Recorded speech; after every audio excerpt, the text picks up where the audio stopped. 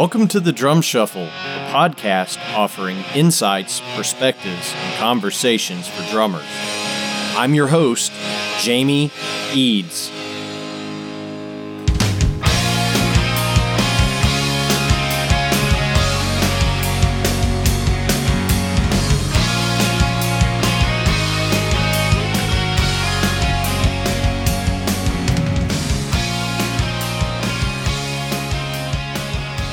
Hey everybody, how's it going out there? Welcome to the Drum Shuffle.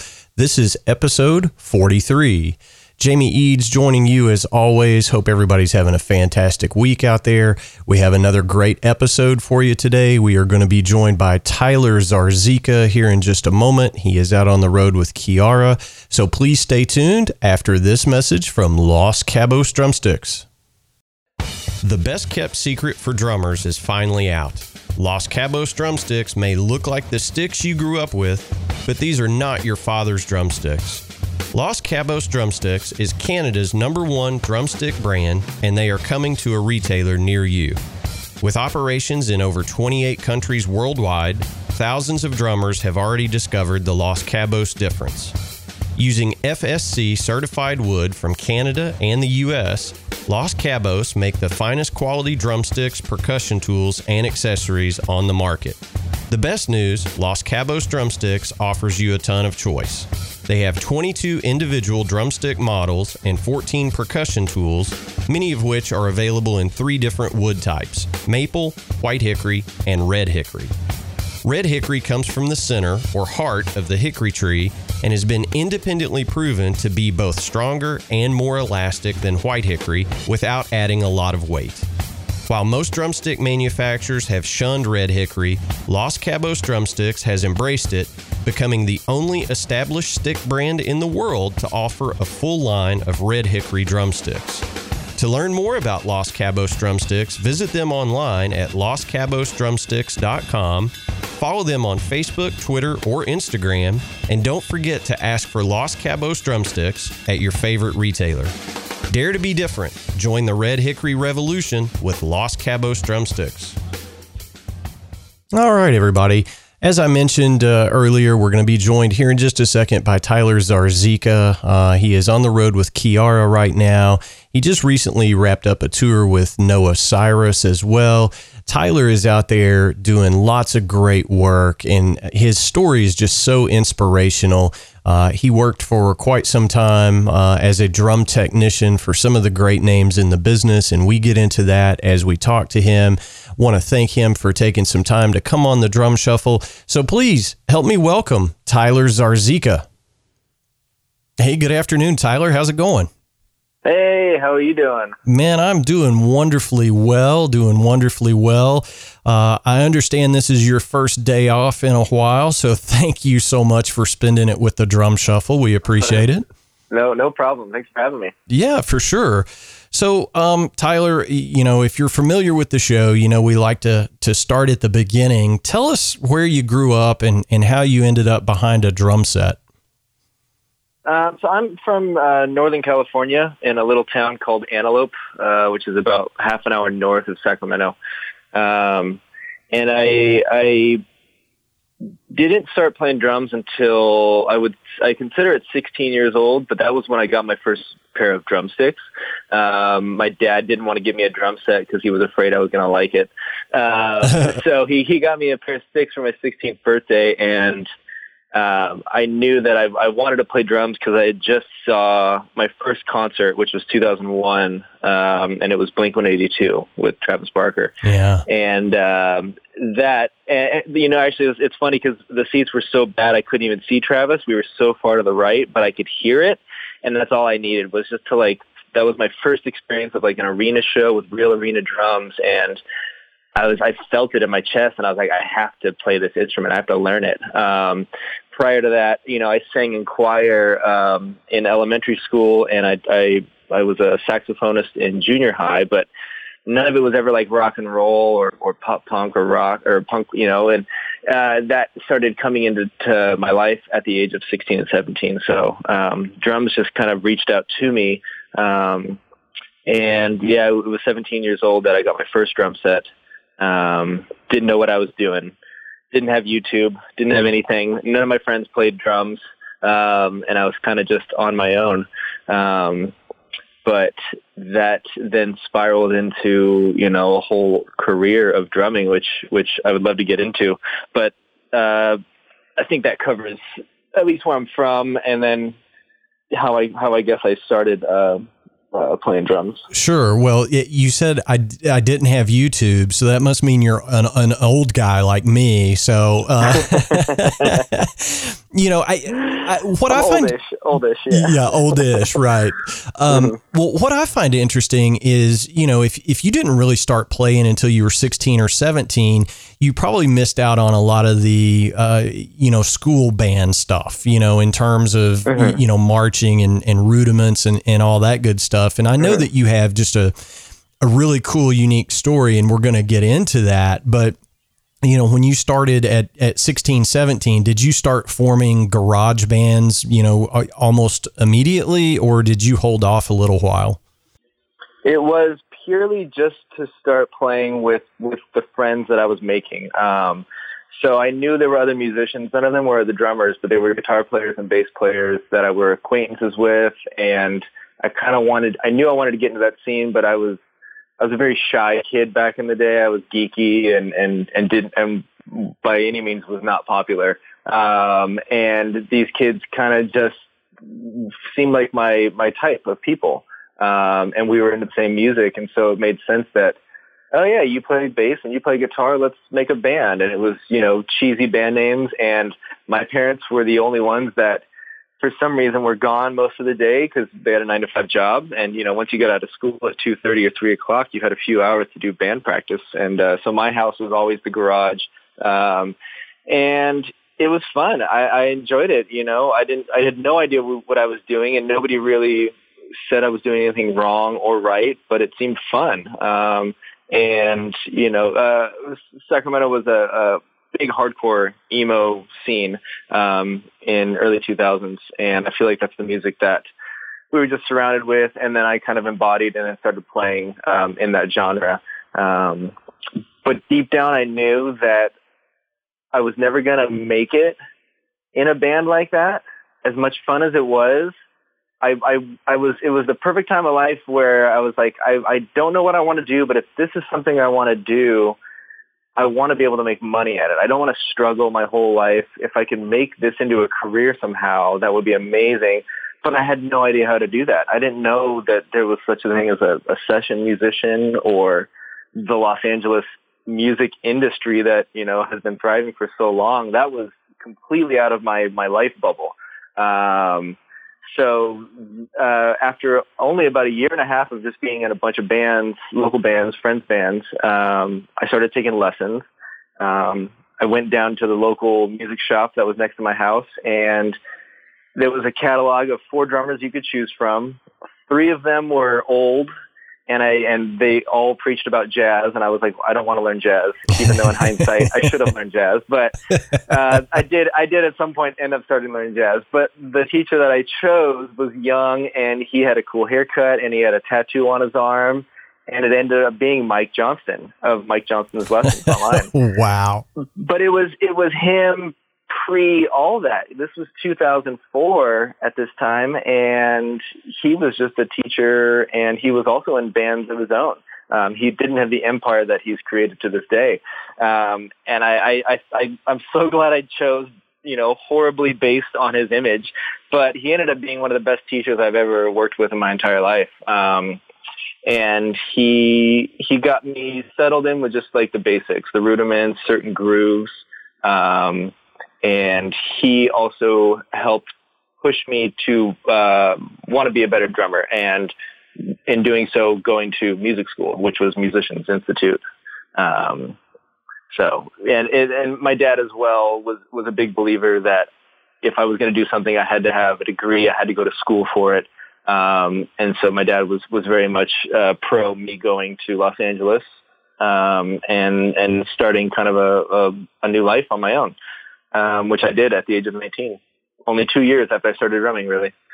Well, yeah, I mean, it's just a great story. It's awesome. And of course, Musicians Institute was always, as a kid growing up in central Kentucky, like me, that was, it was either Musicians Institute or Berkeley. I mean, those were the two things that were always pie in the sky goals for me. And, unfortunately, it didn't work out that I went to either. But Musicians Institute is known for just pumping out, especially drummers that are just in demand on the biggest tours, on the biggest records. I think Glenn Sobel taught there for a while, who's been with Alice Cooper now for a number of years. I don't know if you had Glenn Sobel taught me when I was there. Yeah. So he was one of my teachers for a live playing workshop. And Ray Luzier was a graduate who I saw do a clinic there as well. Big names. Chad Smith from Chili Peppers went to MI as well. And then, tons of guitar players and bass players too. Yeah, I mean, it just speaks for itself, which is awesome. Now, I'm not going to hold it against you that you took lessons from Mike Johnston, okay? I'm not going to hold that against you because he hosts probably the biggest drumming podcast on the planet, the Modern Drummer podcast. And, we have goals here at the Drum Shuffle, and, a couple of those are A, to get Mike Johnston on the show, and B, to steal about half their listeners each week. So if I could do those two things, I'd be a happy man. But Tyler, so I know that after, your time at Musicians Institute, I know that you chased the drumming thing for a while. But I know that you started working for a backline company. And I want you to talk a little bit about that, because I think this is such an inspirational part of your life story. And it's really cool. So talk to us a little bit about the decision to start doing more tech work than being, behind the kit, when the lights come up. I think it's just such a cool story, and I want you to share that with our listeners. Well, this is honestly my favorite story, and it is one of the things, I feel like I'll be talking about for the rest of my life. And I'm happy with the path that I ended up choosing, but I never saw that as even an option. I graduated Musicians Institute in 2007, and I graduated not even knowing that there was a production side to the industry. I didn't know what backline meant. I didn't know how to tune drums, really. Cut to present time now, 2018, they actually have courses dedicated to tuning, maintenance, gear, wood types at MI. So they've stepped up since then. But when I was there, it was pure just, make me a good drummer as quickly as possible. So I graduated and toured with some bands for probably a good 2-3 years. And around 2008, 2009, the well dried up. I had no work, and I wasn't getting calls like I was expecting. I felt like I was the type of player that I was hoping to be, but nobody wanted to work with me. And it was kind of a letdown. And I didn't want to give up. I didn't want to, move up back to Sacramento and with my tail between my legs. I wanted to push past rejection of, not getting auditions and just people saying, no, we don't need a drummer. Thank you so much for reaching out. That hearing that over and over again is daunting. But it's reality, though. I mean, it is very much reality. Yeah, everyone's going to have a lot of no's in their life. I'm no exception. But when you're prime out of school and your ego is high, you think everything is there, and when it's not, you're just like, oh, I maybe I'm not as good as I think, or maybe I don't deserve this, or maybe I need to work harder.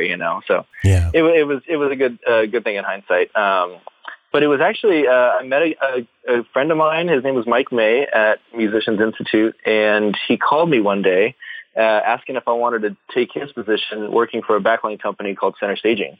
And if any of the listeners don't know what backline is purely just any musical instrument that's on stage. And if you're a backline tech, it's your job to maintain, fix, set up, tear down, and transport that equipment, whether it's guitar, keyboards, microphones, and drum sets.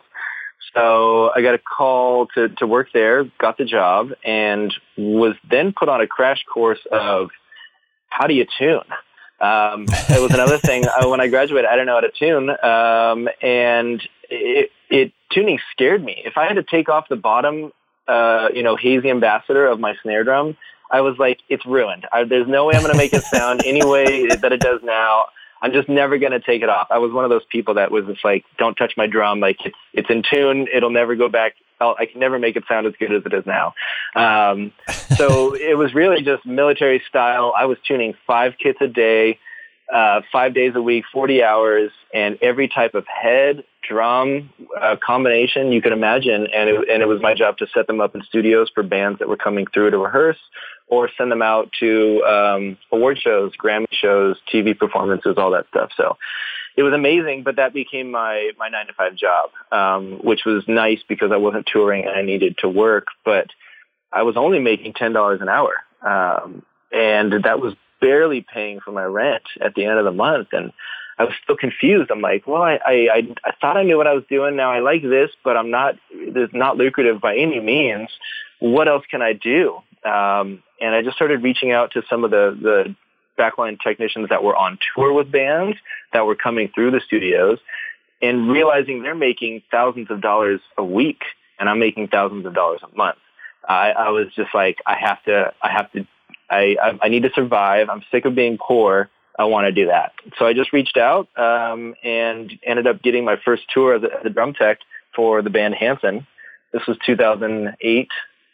And I was Zach Hansen's drum tech for 1 year, and it was an eye opener. I'd never really been like an assistant to somebody, but that was kind of my job. I set up his drums, and if he wanted something, I got it for him, and ended up really loving it, and I ended up giving it 100%. And yeah, I got such a satisfaction of making another drummer happy that it made me almost just as happy as me playing drums. Because at that time I did know finally how to tune, and I knew how to tweak things, and some drummers, some famous drummers and professional drummers to this day still can't tune their own kit, which is an interesting reality, but it's very true. Hey man, all I do is play, right? They pay me to play the drums. Exactly. But the real big break was I had the pleasure to meet Aaron Spears while he was rehearsing with Usher, and his tech would come through and we made friends. And his tech had been with him for years at that point, and I think he was burnt out from being on the road, and he needed a replacement. And somehow Aaron called me one day. I didn't have his number, and I was very surprised to hear from him, but he was like, hey, I got a tour with Usher coming up in Asia. It leaves in a week. Do you want to do it? And I was just like, yes, please take me with you. I'll do whatever you want.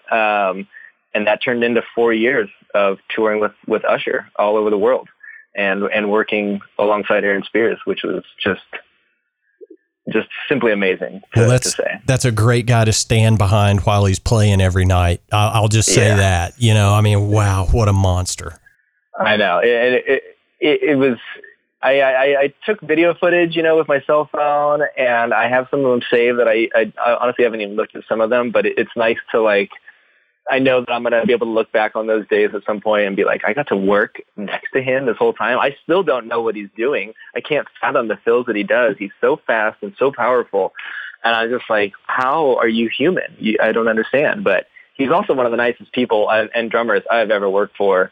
He deserves everything in this world that's good. He's such a great guy. I will just say this about Aaron Spears. When I first started hearing the name, I was like, yeah, I don't know who that is. And somebody said, you need to just do Google is your friend here. And, he has those moments, I call them, pulling the rabbit out of the hat fills, where he starts a fill and you go, there's no way this ends good. There's no way he's going to find the one on this. And he does every time. It's like, oh my God, it's like David Copperfield, his chops are just ridiculous, but what a cool experience. So you say 4 years as Aaron's drum tech? Yeah, 2010 to 2014. In between that, we did do an American Idol tour, which he was the drummer for. And he brought me along with then because we worked really well together. And I think he wanted to just keep me on as long as possible. And he was aware I was a drummer as well, but I think we understood each other's positions in the roles of production. I never bugged him about drumming questions. I never was like, hey, what's that still? And why did you end it with your left hand? We were just friends. We talked about life. And if he wanted to talk about gear, we would talk about gear. But other than that, we were talking about food and the transportation that we had to deal with for the tour. It was fun. And we still talk to this day, at least once a month. We'll catch up. That's awesome. I mean, that's fantastic. So, it goes without saying, and one of my former guests who is one of the legendary drum techs in the business, and that's John Aldridge, who techs for REO Speedwagon and has been with them for a number of years. John Aldridge said, I do not get paid to tune drums. I do not get paid to set up drums. That's my job, but I get paid to be away from home. And it's very lucrative to be away from home doing this, so the money was good. But I know at some point, doing all these world tours, you said, I'm going back to being the player. So talk to us a little bit about the transition from being on many, many world tours as a drum technician and making that good money to saying, I'm going to throw my hat back in the ring as a performer. Mm-hmm. Yeah, I wish musicians got paid as much as the crew does. I have not made such good money as I have since being a drum tech. But we're breaking our backs and we're standing on our feet for 16 hours a day. And the times you see a musician on stage, it can be an hour for a show time and then maybe a half-hour sound check. So it's worth the money, but it definitely took a toll. It was very stressful at some points, but I learned a lot and I loved it, and worked for many bands. Usher wasn't the only band by any means. And I would love to say that I kind of came up with the idea on my own to go back to drumming, but it was a really good friend of mine, Max Bernstein, who kind of called me out one day and was like, listen, I need a drummer for upcoming pop singer, and I don't want to tell them you're a tech, and I also don't want you to be a tech. He's like, I want you to be a drummer. And Max was somebody who I met in an audition years prior, probably 2007 or 8. And he was just like, I thought you were an amazing drummer then. I'm sure you're still an amazing drummer. I see that you've been teching for, 6 years now. But if you want this opportunity, I'm giving it to you, but you have to quit being a drum tech. And that was the give. And I had to sit down. At the time, I was working for Demi Lovato. The drummer was Mike Reed, an amazing drummer as well. And I was very comfortable in my position. My production manager, Javier Alcaraz, was amazing, and the whole crew with Demi was fantastic. We also toured the world twice with her, and I loved my job, and I got the same satisfaction, like I said, as being a drummer. But I did miss something. There was something about when you're on stage and another drummer is drumming, even though he's better than me, at some points when he's doing like a simple groove, and I'm like, I could do that. And I can't imagine what that would feel like to do that in an arena. I've then been in so many arenas with Usher that arenas felt like home, but to perform in an arena, that would have been mind blowing, to me at the time, which it was. So I had to quit. I quit Demi, found them a sub. Definitely didn't burn any bridges on that one. And ended up getting the audition that Max called me for, and started touring as a drummer again. Took the pay cut, but we were still on a bus. We played House of Blues sized venues. It was fantastic. The artist's name was Tiffany Houghton, and it was great. And that was a big turning point in my life, because had I not said yes, I'd probably still be a drum tech. And and I'd probably, have more money in the bank right now, but I'd probably be regretting myself, at least within the next 3 years. So I'm glad I went that route. And thankfully that led to another audition, which I got, which led to many, many, many more. And now I'm currently just solely a drummer. No more drum teching. Well, and I think that, the old saying is hindsight is always 20/20, and so, yeah, you may have more money in the bank, but you're still, as you said, on your feet 16 hours a day and breaking your back and all the things that go along with being solely being a tech.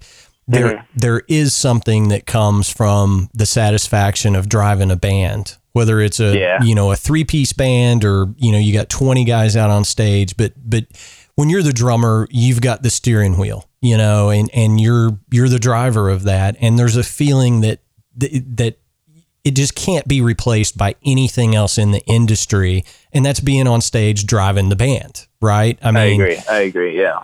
So, you've had some amazing gigs, and, I want you to speak to the fact that whether you're a tech or a drummer, the performer, it is all about the networking and that gig leading to the next gig, because I know, and I may get these backwards, but you just finished a tour with Noah Cyrus, correct?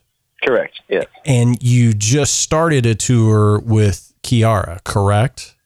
That will start on Monday. Okay.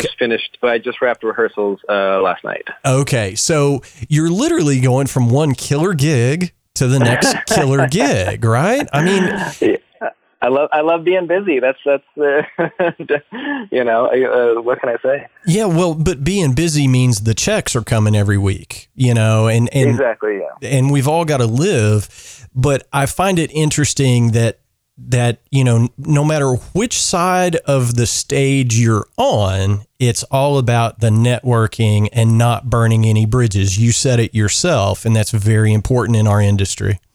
Yeah, that was a big thing for me. I would never leave any camp or person or manager high and dry.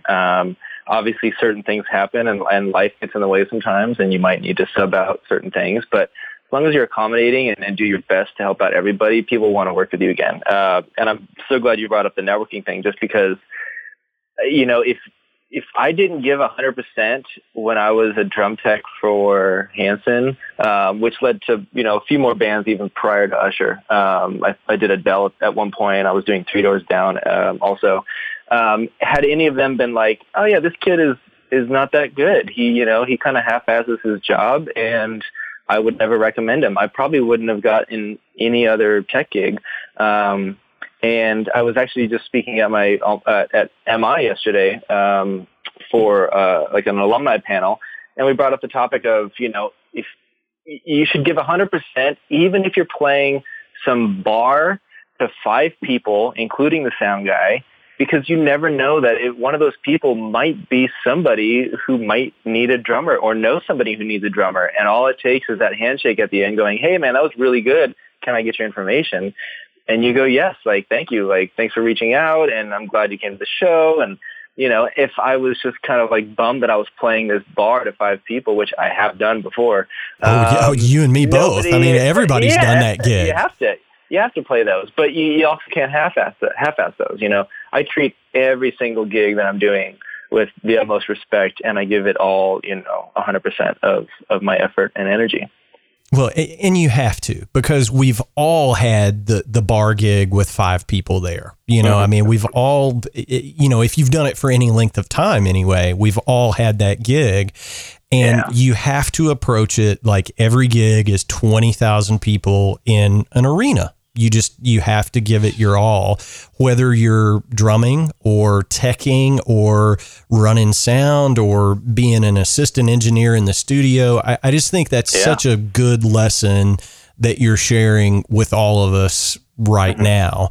I want to switch gears just a little bit, because I know that you're you're a collector as well. I am, yes. I would be remiss if we didn't talk, if we didn't geek out on drums for just a minute here. So we'll kind of segue into this. But did you pick up that bug, the collecting bug? Did you get that from your work as a tech and knowing what to look for in every town at the pawn shop, or have you always been a gear guy? It's always about the local pawn shops. I found some really cool vintage cymbals doing that. I'm glad you said that. But no, the vintage gear bug for me really showed up only because I was making good money working for Aaron. And I always dreamed about having drums. After I graduated music school, I had a Pacific PDP drum set, very just bottom of the line, simple drum set. I had crappy cymbals, and my drum heads were old. I never had the nice kit, and I always dreamed of having something that of show. Just the certain way that people treat their cars. I wanted that for drums. So I think my first purchase was probably about 2012 or 13, and it was from a friend of mine. I got a late 70s Superphonic 14 by 5, and I still have that to this day. And there was something about that drum being 40, 50 years old that I just loved. I'm such a tinkerer, and I love taking things apart, and especially when it's a drum like that where you can fill the lugs with cotton balls or foam like that. I was so into that, like taking apart, cleaning all the old dust that's been sitting in there for so long. Like that really, really, really got me excited. Yeah. And then I just went on eBay and I went crazy. I don't have, I feel like there's some other drummers like Dave Elich who has a lot of gear. I don't have that much. I have everything that I need is practical and usable. I think I have about 22 snare drums and 4 drum kits. Well, I mean, it's just, once you get the gear bug, there is no remedy for it. There is no, there's not. Yeah, it's it's a good addiction. It's like getting tattooed. It's the same thing. Once you get one tattoo, you're like, oh yeah, I did like that a lot. Let's keep going. For sure. Well, and I know that you're now an artist with Q Drums, which I've seen their stuff and beautiful instruments. I don't know a whole lot about the company, but I know that they're doing some really cool stuff.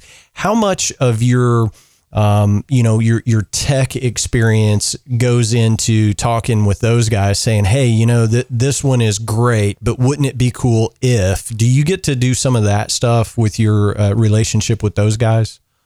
I do, actually. And one of the reasons I chose Q Drums, and then, obviously Q had to choose me as well.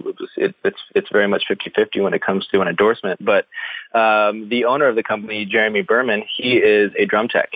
He was a drum tech for Nine Inch Nails with Josh Freese. He was a Nine Inch Nails drum tech for Alon Rubin as well. He's currently doing Muse, and he's the owner of the company.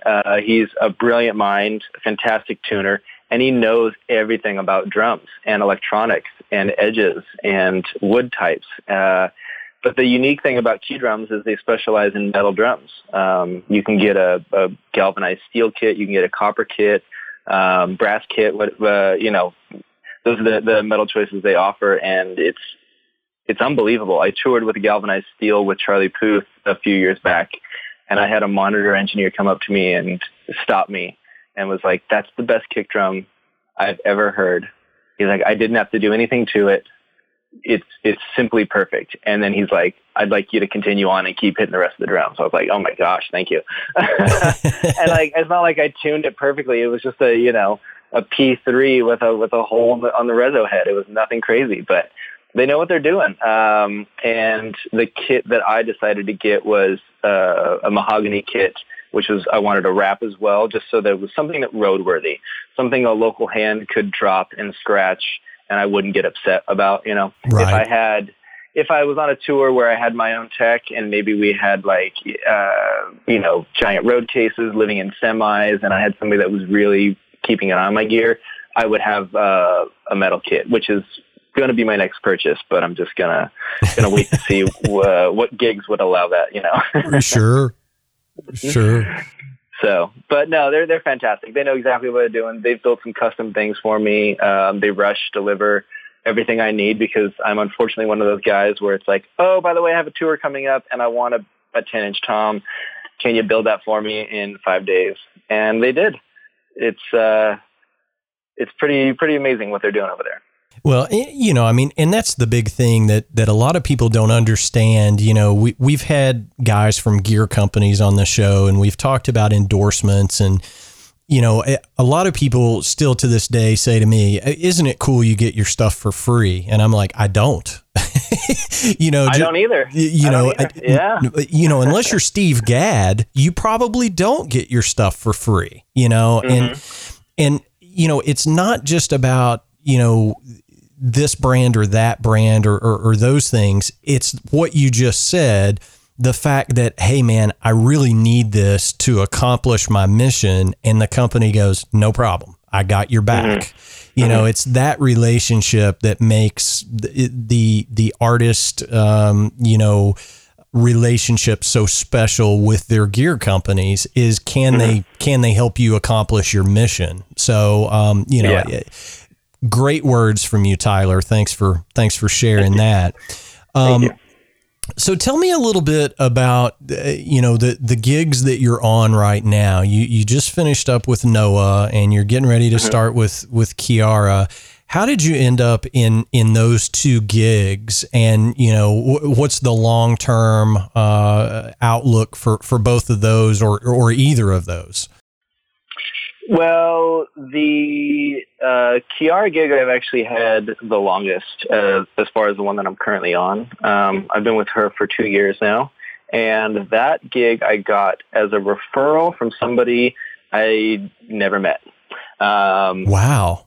Because they heard that I did a good job on a prior tour from a friend of mine who was a friend of this person who needed a drummer. You know, and it goes back to what we just said. Had I not done a good job on that other tour, I wouldn't have gotten the call for Kiiara. And I'd be sitting at home bored right now. So that was that. It thankfully wasn't an audition process, but I still had to show up kind of knowing what I was doing. And if I couldn't really connect or hang with the music director, I probably would have been fired. But ended up getting the gig, worked well with the artist, and we've toured now several times. And Kiiara's music is so much fun to play. It's very electronic. I have an E-kick. I have a pad, an SPDS pad, triggers on everything, and we basically try to recreate her album verbatim.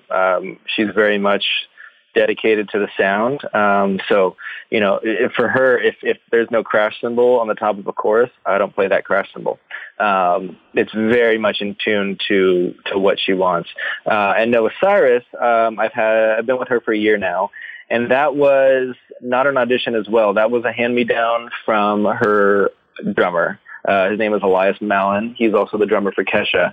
He was juggling both gigs, couldn't do a tour for Noah, so had me come in as his replacement. And so since he's been so busy with Kesha as well, I've kind of just taken over the Noah gig. And Noah's fantastic as well. She's only 18 years old, but she was raised on the road. You know, she grew up on a tour bus at a very young age, touring with her dad, Billy Ray. Yeah, well, you know, he's a Kentucky guy, you know. So, you know, we're very familiar with the Cyrus family here. I'll just say that. The Cyrus family is absolutely amazing. They're so much fun to be around. They come out to all the major shows in the major markets. And actually, I got to perform at Madison Square Garden with Billy Ray Cyrus. We had to learn Achy Breaky Heart the day before, because we got the call that he wants to play it with Noah on stage at Madison Square Garden. And we did. And I wasn't nervous, but I was just like, I was so taken back. I was like, this can't be real. Like, everyone knows Achy Breaky Heart, but here I am playing it with the man that wrote it. Like, it was amazing. I am of the vintage. Yeah, What's that? I said I am of the vintage that when I was playing in cover bands in the early 90s here, you couldn't get and I don't care if you were a metal band, you weren't leaving the bar until you played it. I mean, it was that big at that time culturally that it could have been a jazz trio gig. You were playing Achy Breaky Heart before you got out alive. Yeah, that's so funny. I did not know that. What year did that song come out? Do you remember? I want to say probably 92, either 91, 92, 93. It was the early 90s. And, I mean, I was just a young drummer at the time playing all the cover gigs I could find. And it didn't matter here in Kentucky, in this area especially. I mean, he's the native son. You had to play that song. It was on the country station. It was on the rock station. You could not escape that song here anyway in the early 90s. Just couldn't do it. Oh, that's amazing. Yeah, it's definitely an awesome experience. Well, and you bring up a good point that, you're playing with Noah, you're playing with Kiiara, and you said it's all electronic. We're recreating, a pop album, dare I call it a pop album. But you're a kid that grew up in Sacramento in the hardcore emo scene. How hard is it for you to kind of switch that gear? Or is it just, hey, this is what the gig calls for? Once I graduated music school, it completely opened up my eyes to every other genre that I was not immersed in. I was taking classes on reggae and Latin fusion, jazz. I was taking a metal class, studio drummer class, history of drumming class. It really just broadened my horizons. And then I ended up falling in love with each genre of music. There was a phase where I was like, I'm only listening to jazz for 6 months straight. And then there was a time where I was like, I'm only listening to 80s classic rock. I had all these things, and now my mental capacity for music is so vast, thankfully now. Before it was just Blink-182 and Metallica. Those are the only bands I liked. Now it's everything. I can appreciate everything. But I also knew once I graduated music school that certain gigs, they might not want me to hit my ride cymbal as hard as humanly possible. That might yield me getting fired. So I kind of just, swallowed my pride and realized the instrument is what I'm getting paid for it to be. So if somebody tells me they want me to hit as hard as possible, done, I got you. But if it's an artist who might not sing as loud or doesn't like loud drums, then I have to kind of tone it down a bit. So every time I enter a gig, I very much prep mentally, like, how am I going to be playing these songs? What level of energy should I be trying to give? Because sometimes they don't, management might not want you to be a showy drummer. You might be wearing all black with no lights on you whatsoever, or it might be a thing where it's like, okay, spotlight is on you at all time. We want you to do stick tricks and everything else. And I'm totally okay with being told what to do. I actually thrive better, I think, as a musician that way. So, I miss playing, those hardcore songs, everything that I grew up listening to, even the old pop punk stuff, which just as big, in my life. But I still play those for fun. When I'm at home and I don't have to learn a song, I revert back to those old songs from the early 2000s. And that gives me that satisfaction as well. But to play something live and choose unique sounds or effects or electronic parts to perform that make an artist happy, that makes me just as happy. So I definitely play for the show. Yeah, well, I mean, obviously your playing speaks to that, and just your resume will tell anybody what they need to know, that you can do whatever is asked of you. Yeah. And just from me personally, I can remember a time where, I might get a session call and it was like, okay, this is going to be brushes. And I would be like, yeah, I'm not coming.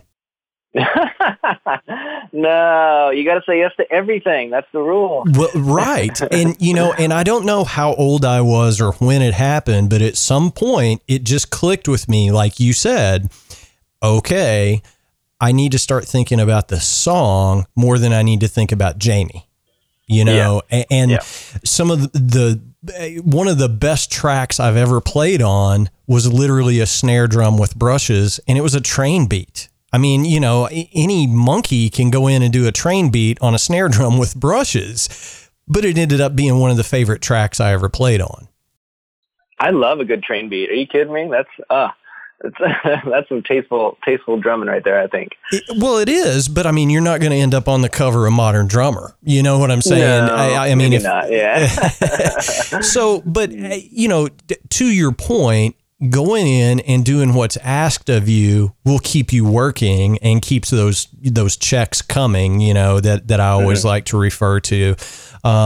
So, what does the future hold for Tyler? I mean, Are you just going to keep going from gig to gig? Do you have kind of your own project in the back of your mind? What's the long term?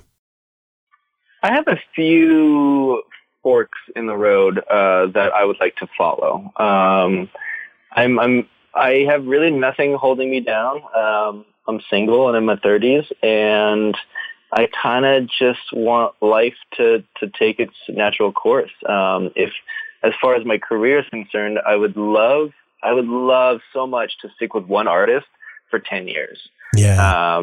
That would make me so much happier, just because you know your boss, you would know your crew, you would know you're getting taken care of, and it would not be like an uncomfortable situation to where every new gig you show up and you're learning 15 people's different names, and managers are looking at you and judging you, and there's all this stress that comes along with joining a new project or working for a new artist. But if I was with somebody for so long, I would just love that. So I'm hoping one of the artists that I've worked for maybe just takes off and wants to keep me along for the ride. But if that doesn't happen, I will just keep playing for different people. I do love working for new artists, just because I can almost start the whiteboard completely fresh and go, okay, how should I approach this gig? What do I think would fit best for this type of music? And that's always fun to do. And if that doesn't happen, I know when I probably hit my 40s, I might not want to tour as much. Maybe late 40s, I might want to start settling, staying at home more often. And one of my dreams now is to be a drummer on a house band on a TV show. And I heard the other day that somebody was like, that's nobody's dream ever. But it sounds lovely. I mean, you work in the city you live in, you work 5 days a week, and you have summers off, and you're done with work by 8 p.m., 7 p.m. every day. So I think that would be a fun little time of my life if that came to fruition. Well, I tell you what, I'll make a call to Questlove as soon as we hang up and tell him he's out. One day Questlove is going to get real sick of it and somebody's going to swoop in. I'm just saying. Well, I mean, to your point, look at all the cool stuff that Questlove does on the side, I mean. Oh, he's a DJ as well. I mean, yeah, that's a busy guy right there. Amir is making us mere mortal drummers look silly. I mean, he really is. Yeah. He's just a beast. Well, I know that you're also doing some lessons, and you'll have to forgive me because I'm not real familiar with the platform that you're using, but I think it's called School U. Is that correct? Correct. Yeah. SCOOLU. Okay. .com. It is a company that I partnered with, basically just to kind of allow people to get a hold of me and reach me more easily through that, versus just cold calls or direct messages that I might not see. This is a company that will purely kind of set up the relationship for us, and then we can have whatever time we want. But I don't teach drums. I'm still a person who thinks that I should be taking drum lessons, and I do take drum lessons as much as possible. Cool. I'm not the drummer that I want to be, and I have a long road ahead of me still, which I'm excited about. But one thing I feel like I can give back to young drummers or drummers that might be lost or not sure what they want to do is I just offer my time to talk to them, to tell them maybe about some mistakes I made in my past that I would recommend them not doing, and how to mentally prepare to go on tour, and how to survive on the road, how to treat yourself like an independent contractor, how do you maintain a healthy relationship with your significant other while you're not even, thousands of miles away from that person. All those things we can talk about, which is what I do. And I have a few students that I regularly speak to, but I could always use more. So. Well, that's cool. So it's more of a kind of a career coaching sort of thing then. Very much so. Yeah. It's kind of like a mentorship as well. I had a few mentors at MI that really were the ones that were kind of my idols and heroes and mentors all at the same time. I looked up to them so much, and I was like, you're giving me everything I've ever wanted. Thank you so much. But they were also very positive. There was never any negativity, even though I was struggling, being the drummer that I wanted to. They were there for any and all questions I had, because they'd been in the industry for 30 years plus at that time. So I also have not been in the industry for that long, but I've seen some things, and I feel like I have enough information to give back to steer somebody in the right direction. Oh, that's awesome, man. Well, that being said, obviously you're welcome on this program anytime you'd like, but we'll have to have you back, and we'll have to have you back and maybe get into some of that stuff, and just tips for drummers that are trying to get on that next rung of the ladder. So we'd love to, spend some time doing that with you in the future. That'd be fantastic. Yeah, for sure. Tyler, one of our long-standing traditions here at the Drum Shuffle is we always ask our guests for a piece of advice. So that segues perfectly into, kind of how we wrap up every episode here. Give us all a good piece of advice that we can take out into our day-to-day lives, whether we're drummers or not. One thing I feel like we could end on would be something that my mom really preached to me when I was a teenager. Both my parents are still alive, still together, happily married. And my dad was and is still very much a blue-collar, hard worker. He retired but got out of retirement just to go back into work because he's such a work-driven person, which I love about him. But he hoped for me, his firstborn, to go to college, to get a real quote unquote job, that I could then support a family of my own. But my mom, however, worked a job that she didn't like her whole life. She worked in a cubicle and retired, and she the rest of her life was amazing, and the family they raised was amazing, but she just didn't like her job. And the one thing she could have changed and wanted from me was to do something that I loved. So I had my dad on one side and my mom on the other, basically telling me complete opposites. And I then had to choose, like, oh man, who do I want to make happiest? But deep down, it was about what was going to make me the happiest. And I went with what my mom said. And she was just, do what makes you happy, live in the positive, don't dwell on the negatives. And if this is what you want to do, then give it 1,000,000%. I know that's not a real number, but give it your all. And if that's your dreams and goals, you can do it. I'm a perfect example of being a really mediocre, awful drummer and having a lot of people say, you're really bad and you probably shouldn't be doing this. But I took that and I absorbed it and I flipped it around and turned that into pure work and effort. And the end result was a career that I'm now currently loving and living in. So I think, if you're a student at a school for cooking and you want to be a chef, but you suck at it, don't let people tell you no. Don't let anybody get you down. If you really think you're good at it and your worth, then go for it. And do what feels right. Man, that's great advice, Tyler. Thank you so much for sharing that. That really is good advice. And, the old adage is, if you do something you love, you'll never work a day in your life. Exactly. I very much live by that. Yeah, for sure. Well, you're out there living the dream and you're just doing great stuff. I'm a fan of your playing. You're welcome here anytime you'd like to come back and talk with us. I hope the run with Kiiara goes as well as you want it to go. I hope it's safe. Everybody, you need to check out Tyler. His website is tylerzarzeka.com. There will be a link on our show's website so that you can get in touch with him. He does have a contact tab on there.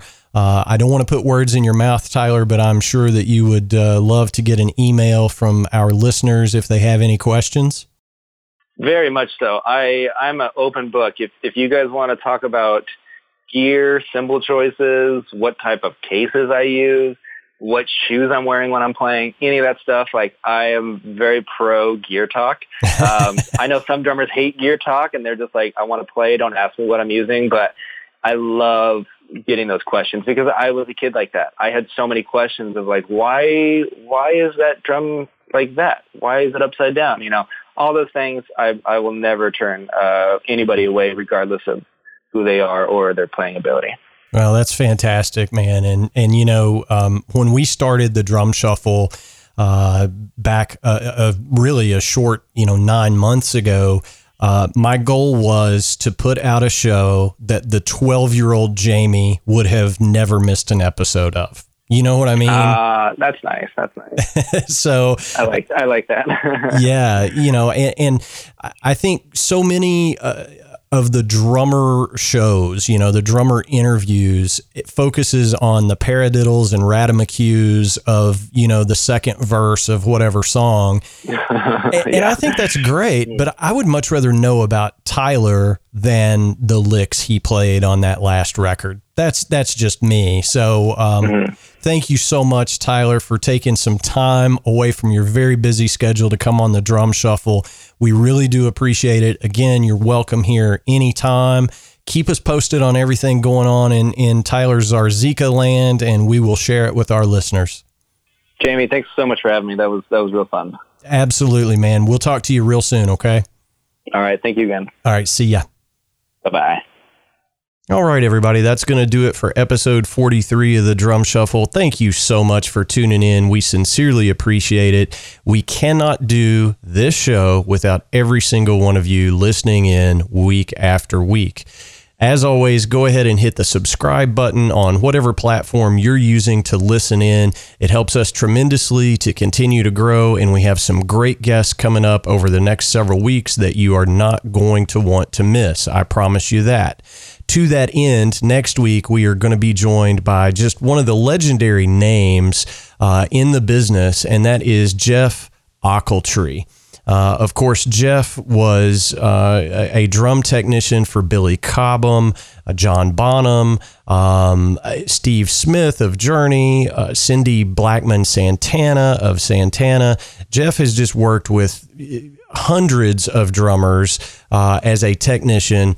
He also created some of the most iconic sounds in the history of drumming, so you're not going to want to miss that episode. It was a big treat for me to get to speak with Jeff. That's coming up next week, so make sure you tune back in for that.